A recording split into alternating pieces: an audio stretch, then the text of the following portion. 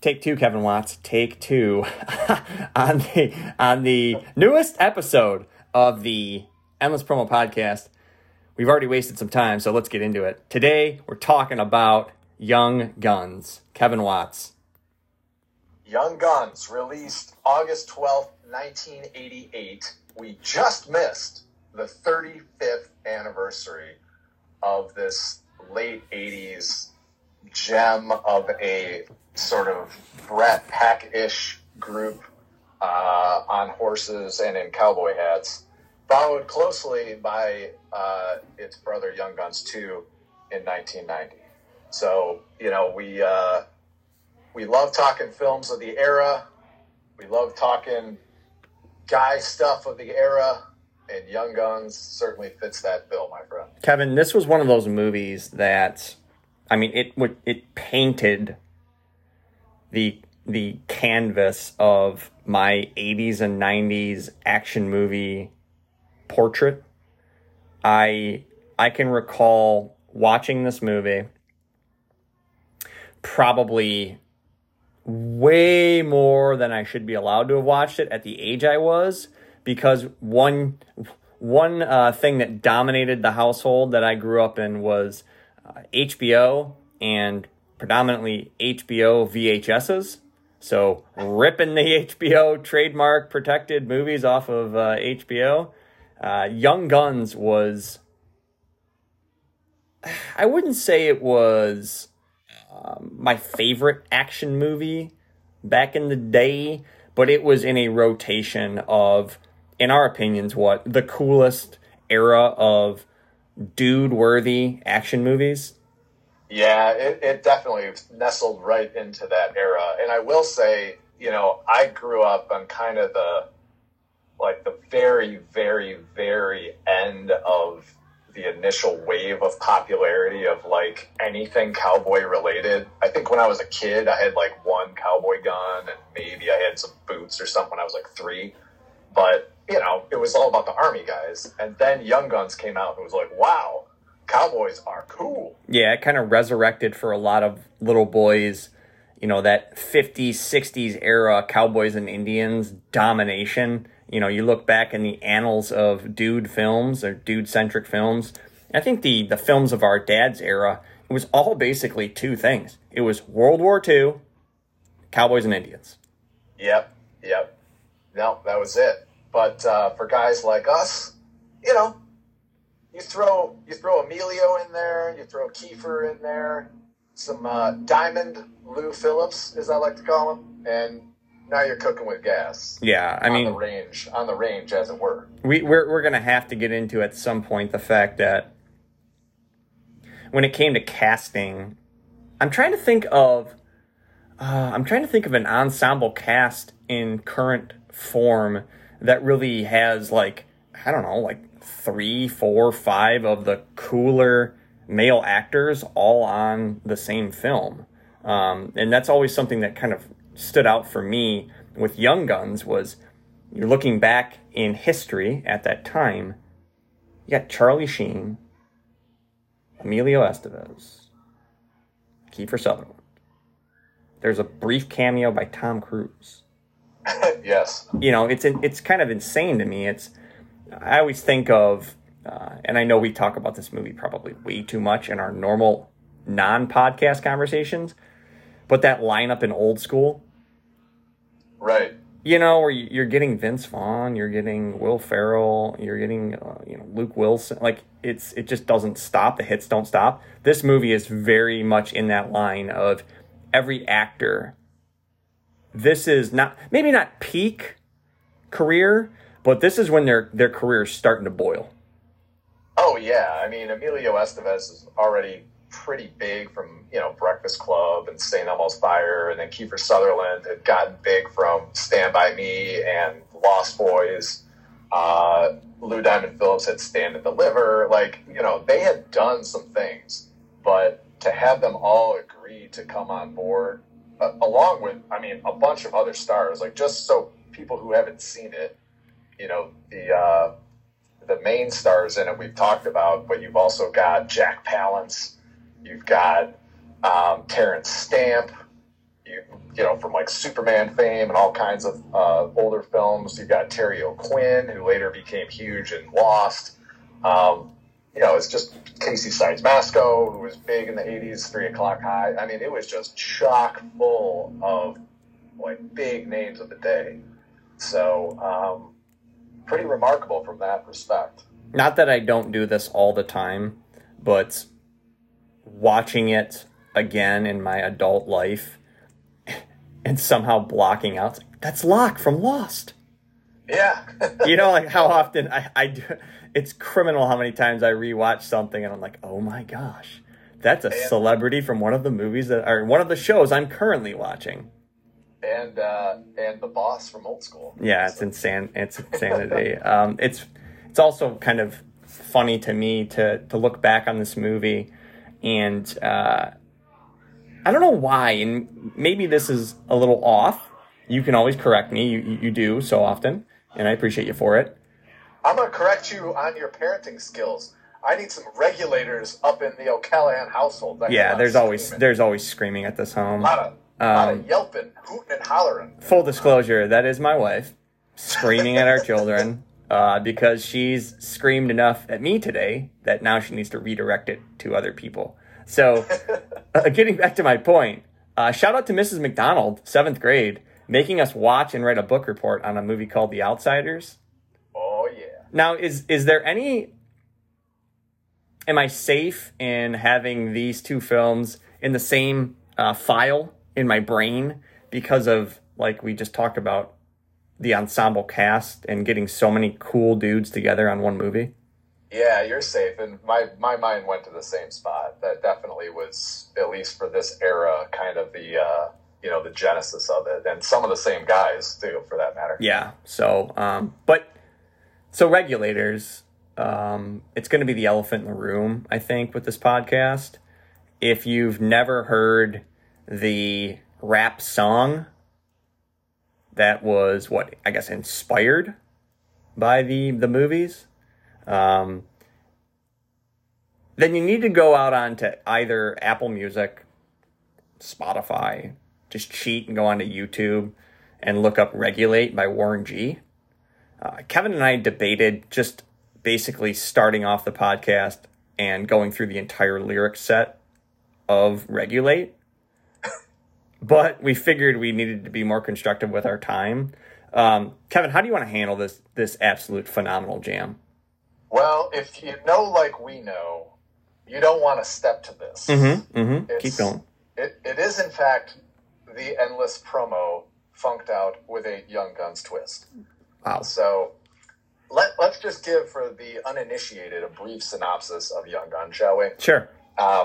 So Young Guns tells like the Hollywood version of the actual Lincoln County War and surrounding events from 1978 and thereabouts in New Mexico.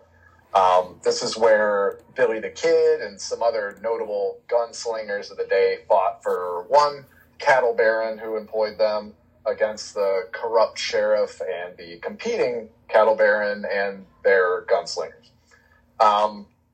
In the movie, Billy and his deputized gang of regulators avenge the death of their employer, John Tunstall, who was one of the cattle guys, and he was murdered by the rival forces of the Murphy and Dolan Company and their henchmen. So all manner of vengeance and stylistic gunplay and a fair amount of hilarity ensue in this 1988 gem. Now, I believe we read the same public information because we talked about it before we got online. According to a notable historian, the events and depiction of one Billy the Kid and these historic events is, quote, the most accurate in terms of Hollywood movies that has ever been done. I saw the same thing. So, and although that may not be saying much, based on some Hollywood portrayals, it was right. It's like saying, he's actually the nicest murderer I've ever met. You know what I mean? So it's like, well, he still murdered somebody, but like, there is some. You and I know this from our are history of history. True events are so much more colorful and entertaining than made-up ones. And the fact that even if loosely based on true events, this movie is somewhat near actual historical events is awesome. Yes, and I'm so glad you mentioned that, because as a kid, when I first started watching it, unlike, some of the critics of the day who seemed intent on pointing out, little inaccuracies, I just assumed that it was a fake movie about, loosely based on a true one guy. Yes. I figured it's like, oh, Billy the Kid, I know who he is. I just figured everything else was just made up. But to my very pleasant surprise, as I got older and I started digging into history, I actually read a book on Billy the Kid right after law school. And it's remarkable how much of the movie actually is either entirely accurate or at least based on certain accounts or versions of events that have been passed down, for 150 years almost. Life is chocked full of eureka moments. But the feeling you have when you watch a movie like Young Guns, and then you fact check it, and you realize it's not too far off.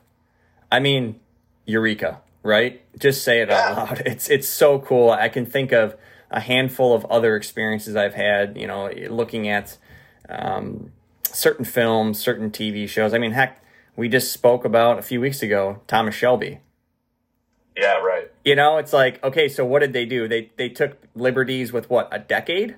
Because the actual Peaky Blinders were more like 1880s to 1910. So they just kind of wrote it around the World War I storyline and pretty much kept everything else in. Yeah. Well, I'm interested to hear what if you picked out any particular nuggets that you were really struck by in terms of their accuracy or, close to accuracy. As just an overarching comment, though, I just find it for those who would nitpick a Hollywood movie, it's not a documentary and never purported to be. No. For those who would nitpick it, like some critics have done over the years, I think misses the point. It doesn't really detract from the movie that, like, Doc Scurlock was actually married and didn't rescue this sort of like, indentured servant woman and, take her to New York and become a teacher. Like, does that really detract from the movie? Because if you're distracted by that, you sort of miss the bigger picture, which is like some of the most insane things they actually show happened. Yeah, I mean, just let's talk about the, Alexander McSween and the fight with the U.S. Army and local thugs where they actually escape like a burning home. That's legit. Yeah, perfect example. It's legit. And maybe they take a few liberties with, I don't know, some of the... I mean, we don't have camera footage of the escape, but according to all historical documentation, that whole getting out of a burning building and escaping the United States military and a gang of thugs is true. Yeah, I mean, literally, there was a 5-day siege on the streets of a U.S. city where hundreds of bullets whizzed back and forth across the street between rival gangs and with a regiment of U.S. Army soldiers on the scene with, by some accounts, an actual Gatling gun. So the idea that, like, okay, maybe they didn't all get out exactly the way it was shown really is beside the point. The point is they did, the Dolan crew, Murphy Dolan crew, did light the building on fire. And some accounts say every room except one was already burned. So they were down to their last room when Billy the Kid kicks open the door and starts blazing, and everybody, not everybody, but some of the regulators, including Billy the Kid, escape.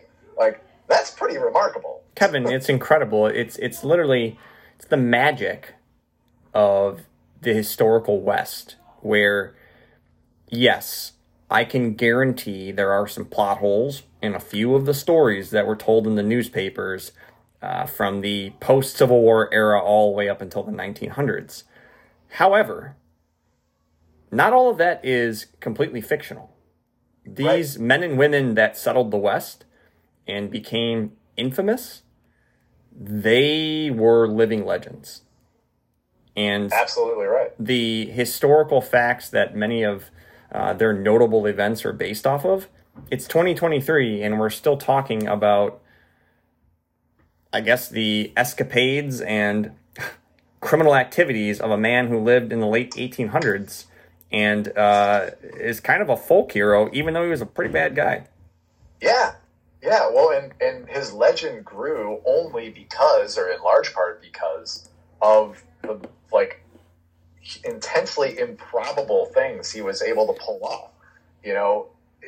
And again, this is where people get hung up on details like, well, was it on this day, or did this actually happen first? Did they get it out of order? Like, who cares? Yeah. Billy the Kid actually did, and this is portrayed in Young Guns 2, actually, and so sorry to, be sort of cross-pollinating here, but Young Guns 2 explores, like, the immediate aftermath, or the, shortly thereafter aftermath of the Lincoln County War, so you're talking now, like, early 1880, something like that.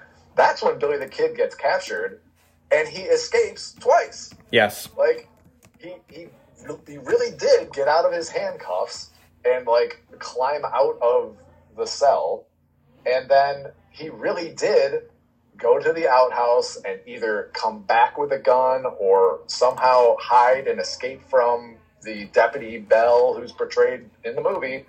And yes, he did shoot him after escaping, and he did shoot Sheriff Bob from the second-story window with his shotgun that he found in the sheriff's office.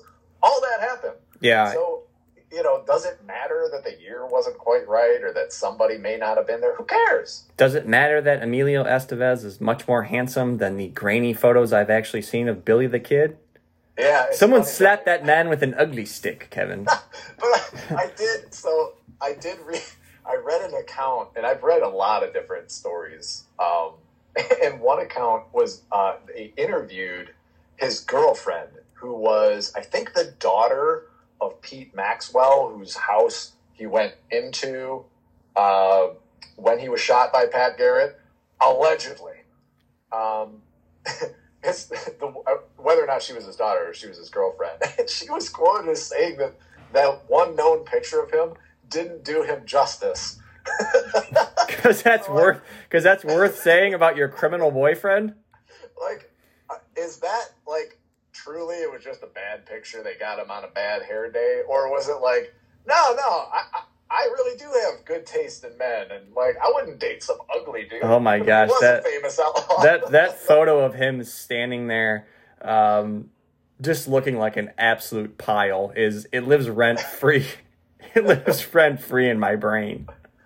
It's a terrible picture, but it's funny. Like, all those years, they thought he was left-handed, but they figured out, like, 50 years later, that it was because most of the prints of it were printed on the reverse side, so they had it flipped. So they got it, like, the inverse of it. That's so incredible. He's actually right-handed, but they got it wrong all those years. People come for the entertainment, but let's be honest, Kevin. They leave this podcast smarter. Absolutely. I mean, at least smarter in some ways. Other ways, we probably do kill a few brain cells. Some ways in the SMRT smart level of Homer Simpson. I am so smart.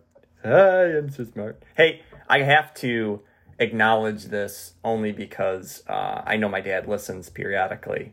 He did persuade me to break my anti-Fox News stance and actually watch the Legends and Lies series that they put out on various Western figureheads. Okay. Infamous people. And there's an excellent one on Billy the Kid. And I actually recently watched it because the History Channel, I found when you download the app on your smart TV, they basically just spam you with documentaries that fill your niche once you put in your interests. And I watched it, and I tell you what, man, I know we keep hearkening back to this, but when I saw Young Guns as a lad, like you did, totally had the same interpretation. Wow, cool Hollywood movie. They're just using the name of some old Western celebrity gunman to sell Hollywood dollars. No, I think actually when you rewatch Young Guns, even Emilio Estevez's portrayal of him as kind of this young cocksure, smart aleck, just quick-triggered, kind of a narcissist bad dude, pretty much aligns with all of the interpretation of Billy the Kid as a human being. Yeah, and I have not seen that documentary. I would be extremely reluctant to break my own rule, but if I were to watch something from Fox News, it would be Billy the Kid related. Kevin and I, we try to stay political neutral, just like in this podcast. So most of our entertainment comes from the years, 1980 to 1996, roughly. And then I guess you could call the Marvel Comic Universe and Netflix our viewing platforms going forward as adults. Well, to be fair, I don't watch any cable news. I prefer to just, think for myself and focus on facts. But anyway, I think that is a great point about that portrayal. It's such a crazy collision of characteristics. Ooh, man, we've been bringing the alliteration on this show. Beautiful.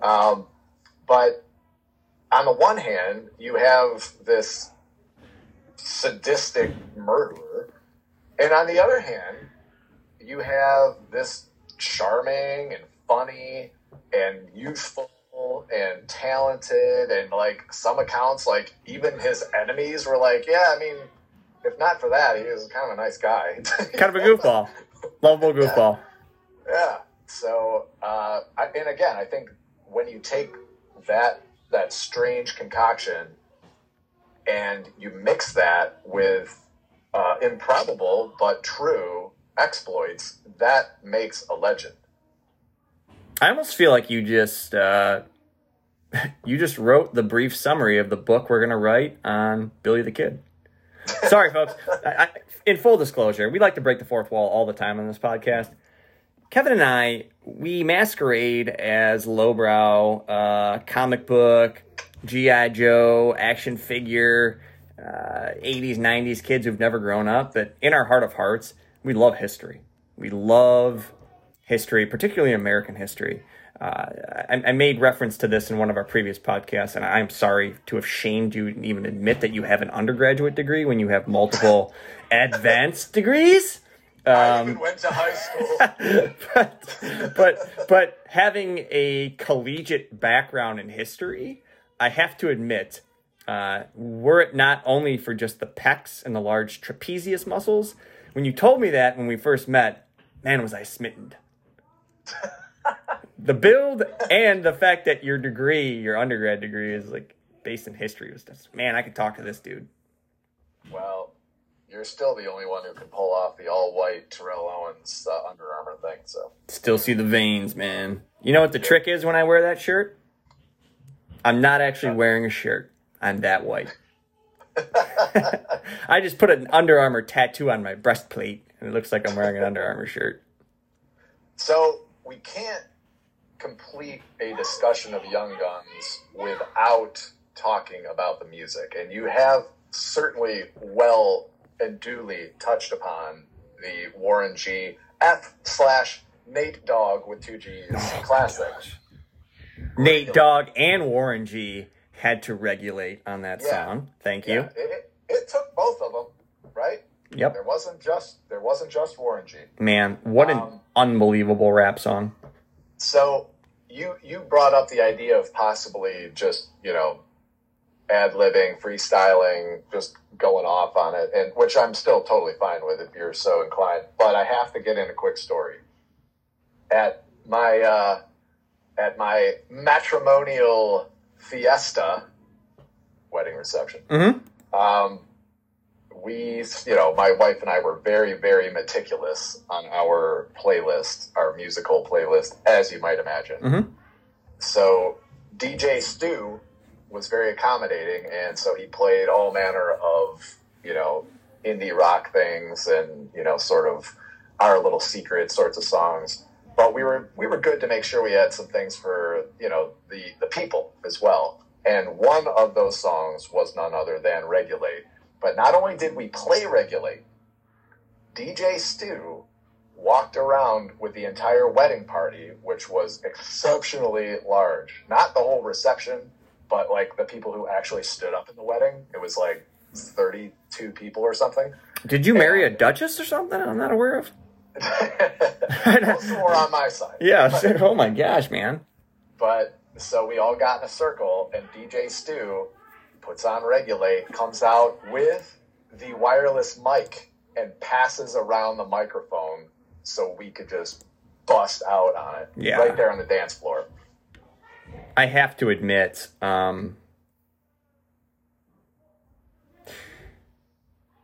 there's a sense of coolness that every man can relate to when you can start to finish rip through a rap song. So maybe not so much until our generation, but being able to match the lyrical genius of a famous rapper / singer and do it in a crowd of your homies, it's impressive. Like that first dude that you're hanging out with that knows basically every bar of the newest, coolest rap song, immediate credit, right? Dude, I have played on stages. I have played in games in front of lots of people.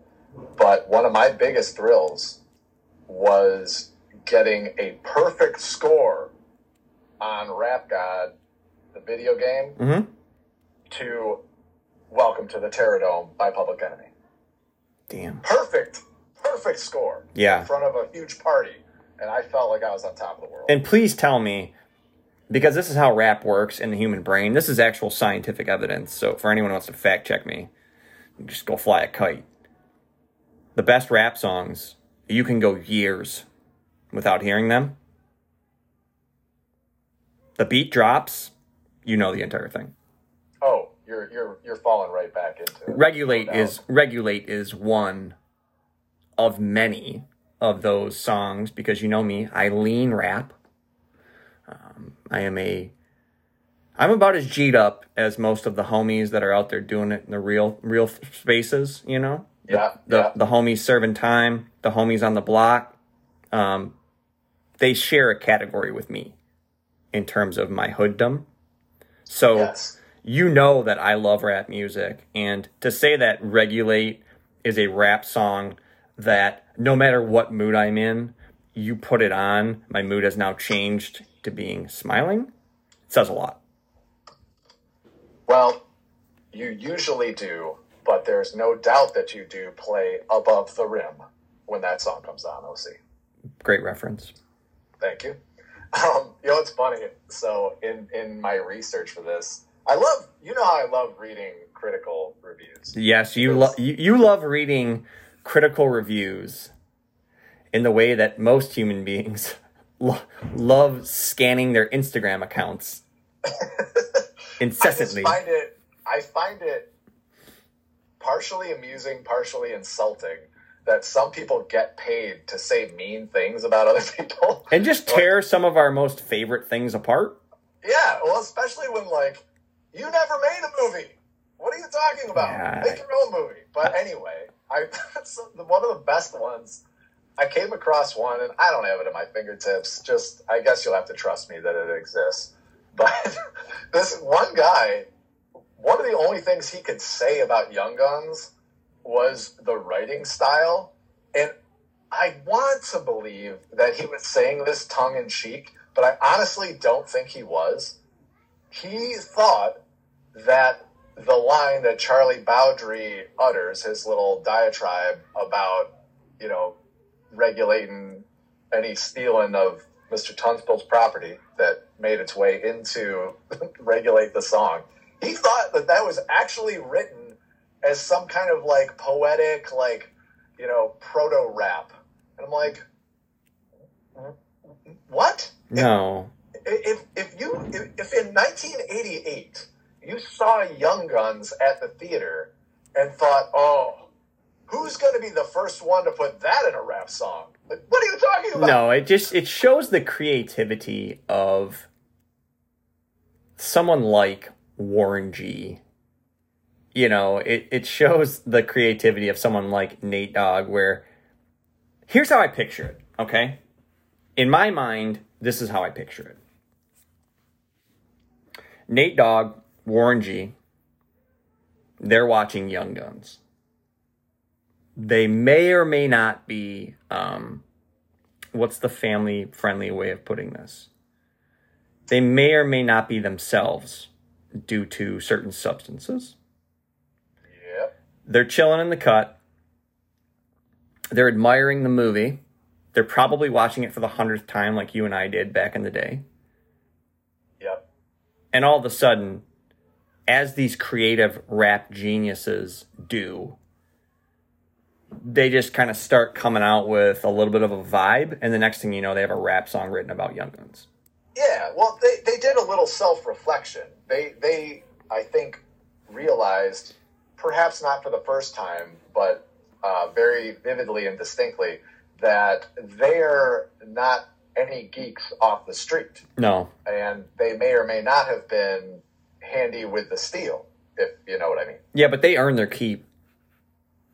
No doubt. And that was part of that self-realization. It was a big moment for them. I think there was a lot of growth. There was some exploration. And, it sort of propelled them into their next realm of consciousness. I did read one time that the night that they wrote the song was actually a clear black night. I this probably was a rumor. I mean, how these things get started. But I did hear that it was a clear white moon as well. Mm-hmm. Strange, though, that they would even talk about, like, the lunar part of the night when they were, writing the song. Well, especially when they were on the street trying to consume. It's a strange time to be thinking about that. Yeah. Now, both of them, they're from, the east side of the LBC? I believe that's correct. Okay. Yeah. And Nate Dogg was usually the one that would drive over to Warren G's house in almost like a mission type way. Yeah, as if he was trying to find him. But they always, it's the LBC, it's the summer, it's a clear night sometimes. You're going to see maybe a car full of girls. And, I mean, if you can put yourself in their place and time, they were more than likely looking real swell. Yes. Now everybody knows the area code of the LBC, right? What is it, Kevin? Well, it's not quite to the Detroit level, so it's one less. It's actually 213. The 213, right? And what happens if you, let's say you're hypothetically driving your friend's house in the LBC and you hooked a left on 21 in Lewis? Well, you might see some brothers shooting dice. You're probably going to just say, let's do this. Okay. So if you jumped out the ride and you said, I don't know, something like, what's up? To this group of dudes, what might happen if they're not the nicest guys in the world? Well, then Big K and OC may have to regulate. Yeah. I hope to God they never pull some gats, because then you and I'd be stuck. That's right. We don't believe in that. We're nonviolent. Well, if I could put myself in their position and then transport it back to 1878, Billy the Kid probably was thinking, he got 5 in the wheel, and one in the hole. Billy Kid is about to make a Murphy turn cold. If anyone hasn't picked up on it yet, BK and I are moving ourselves through the lyrics of Regulate. Again, Warren G. Nate Dogg. And I don't know how I'm fighting you and I just doing the entire song a cappella because it's such a good rap song. And the fact that it relates back to this movie and it came out after the, like, I live in a world, Kevin, where a lot of things just kind of fold into one another. Mm-hmm. And I just like to believe that this song was actually in the movie. And when they hit the credits, that's when Regulate comes on. I think today it probably would. I think it would, like, we've been a little bit more sort of like attuned and, you know, maybe sandpapered a bit so we're not so rigid about what we expect to see. I actually, you know, this sort of harkens back to our discussion of Peaky Blinders and the music. One of the first things that grabs you about Young Guns, at least for me, the very, very, very, very beginning, the beginning credits of the first movie, you have this awesome, modern, it sounds like a Rocky Forge soundtrack song almost. It's this like big drums and like rousing keys and this awesome guitar lick. It's like, you know, Emilio Estevez called Young Guns a heavy metal Western, and he was referring to like the style and sort of irreverence of it. He could have been referring to the soundtrack. And I mean, that's not going to be in like Fistful of Dollars or High Plains Drifter or whatever. You know what I'm saying? Can I sidetrack you for a second? Or may I? Yeah. May I sidetrack you? You may. You may. Sorry, Sister Geraldine. I keep doing it. I apologize.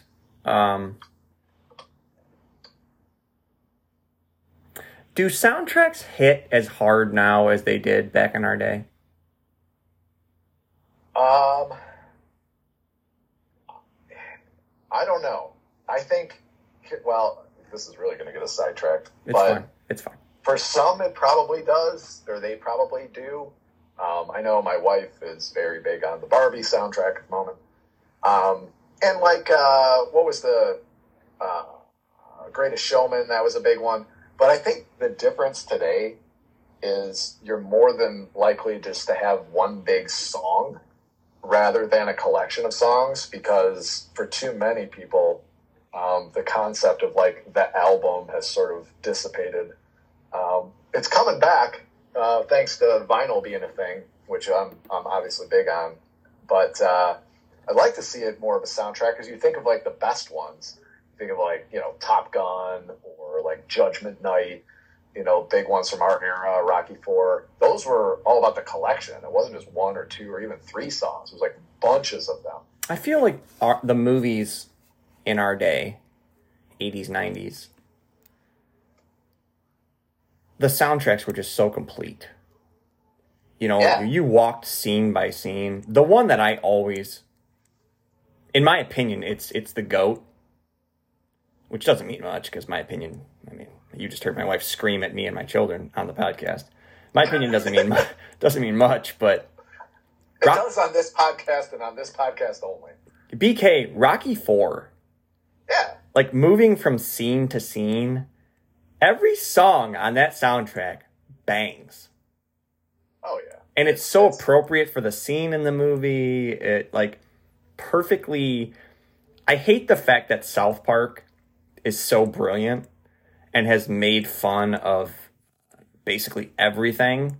But when they do the Stan Marsh montage and they're just making up the fake lyrics to a Rocky IV bastardization, they're not too far off from the actual songs of those 80s action movies, especially during the montages, but they work. They totally work. And maybe you had to kind of be there to think that it was cool and not just funny, but whatever, they totally work. But Young Guns is no exception. I mean, I wouldn't put it up there in terms of a collection of songs, but the main themes, the first one, the main theme's amazing. The second one, Alan Silvestri did the soundtrack. And need I say anything else other than he did, among a billion other huge movies, Predator. So there you go.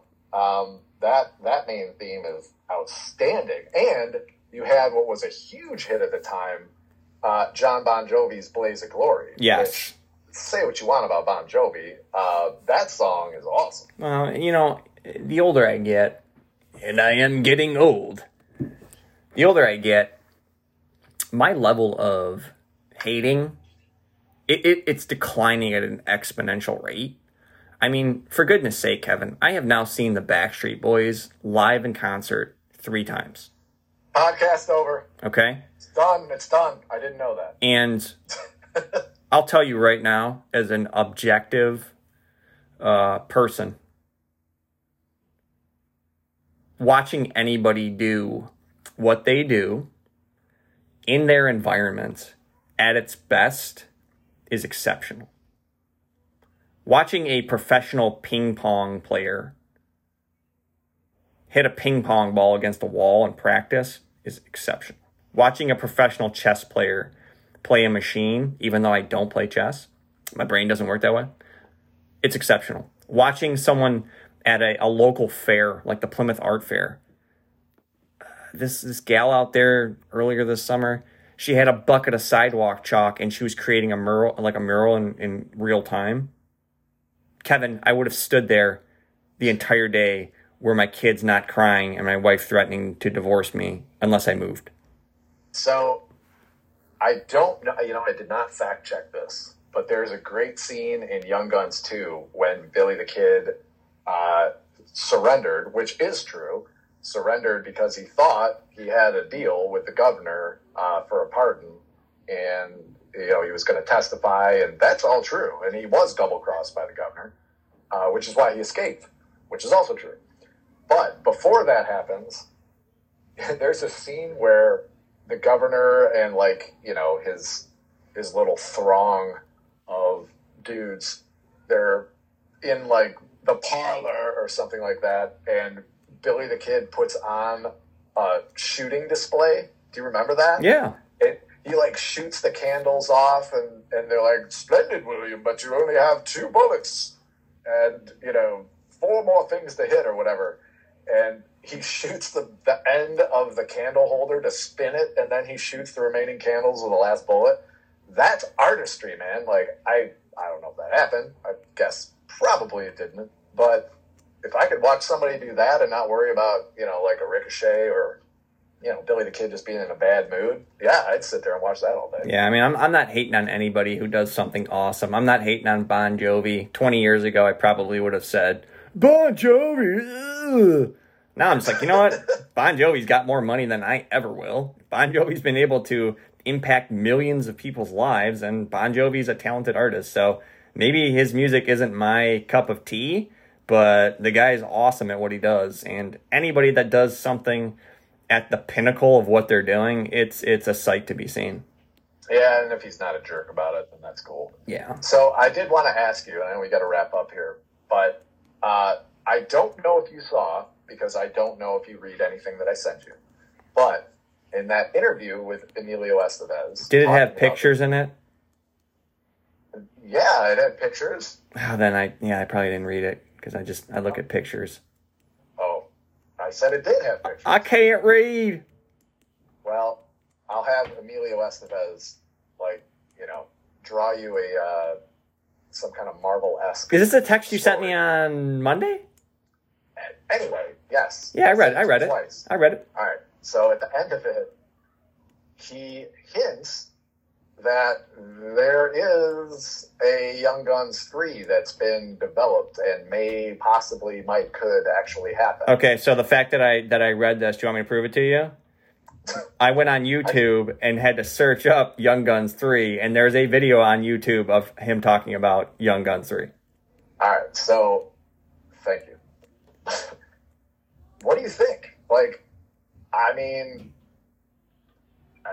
As he said, you probably can't call it Young Guns, but I kind of like the way they wrapped it up, to be honest with you. Yeah, They didn't wrap it up in a factually accurate manner No. entirely. Although the whole Brushy Bill Roberts thing was true. In fact, there were two people claiming to be Billy the Kid, but that actually happened. Yeah, the cool thing to do with Western folklore is to claim so-and-so was never killed.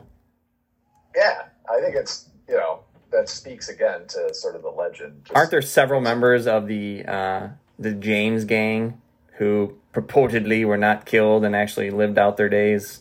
Yeah, it could be. But like in the movie, spoiler alert, but, maybe Billy's dead, maybe he's not. Doc Skurlock's dead, which was not true. Charlie Bowdry's dead, Dirty Steve's dead, all those are true. Tom's dead, that's true. Jose Chavez, killed in the movie, probably. You're sort of like, you're led to believe he dies, but in real life he didn't. Dave Rudabaugh, you're told he dies later, which was true. So, I mean, my point is, you maybe could have the bones to sort of build out a structure of characters if you wanted to do a third. I'm just not sure where you would go with it. So we're in the trust tree, right? We are, yes. And nobody else listening to this. Continue. I thought we were just Tom Cruise. Told you before. I'd watch him, paint my fence. I'd watch him mop the kitchen. I'd watch him in a blockbuster movie. Tom Cruise mark. Guilty. So I could be skewed by this. I didn't need, nor did I even want, a Top Gun remake.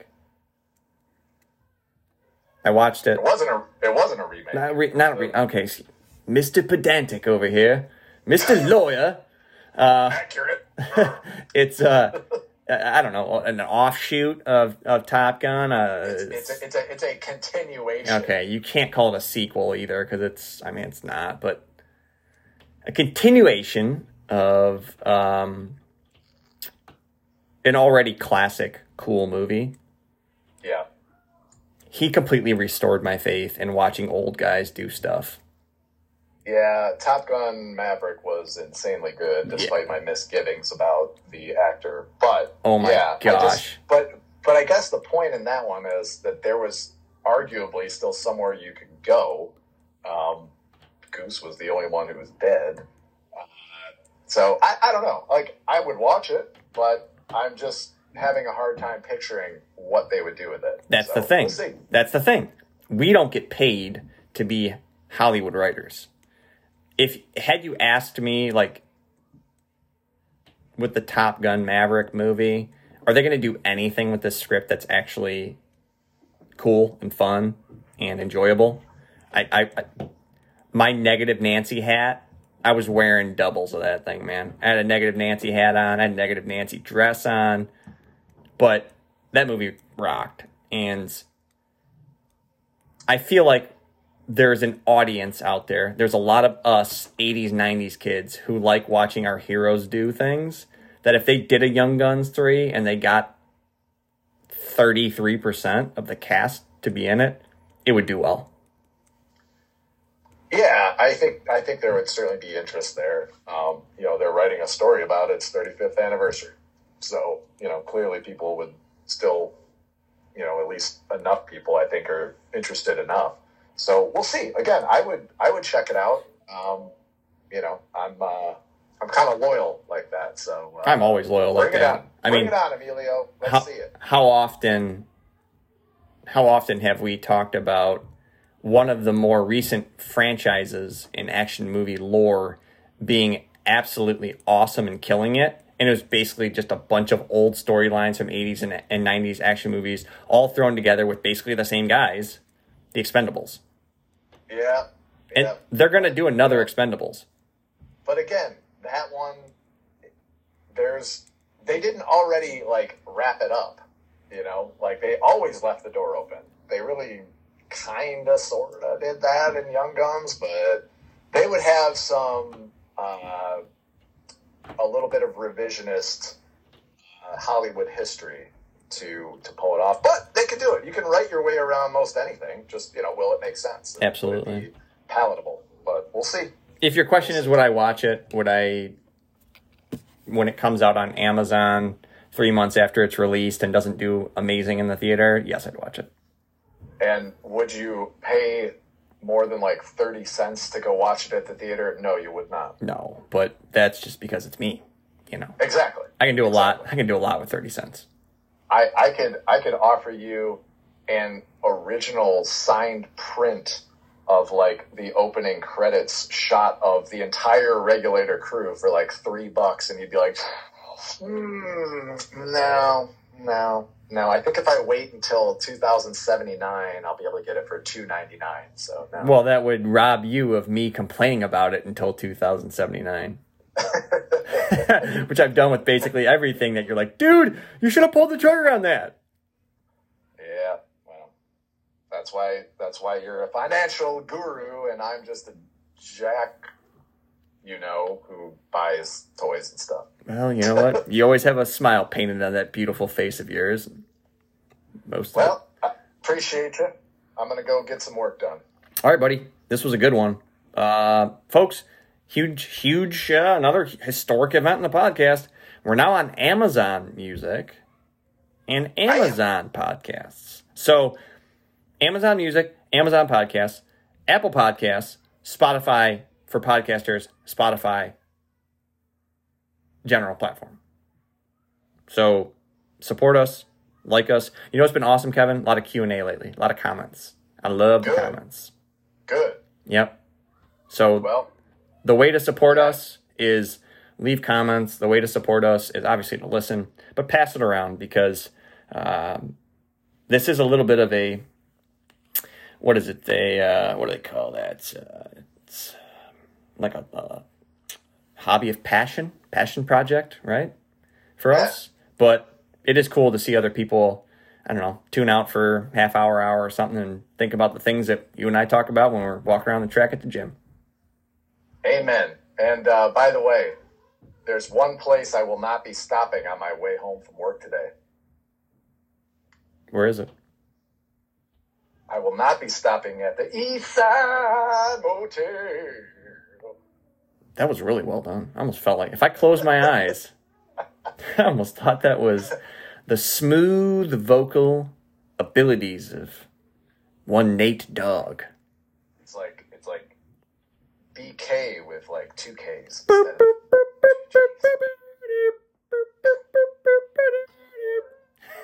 Such a good song.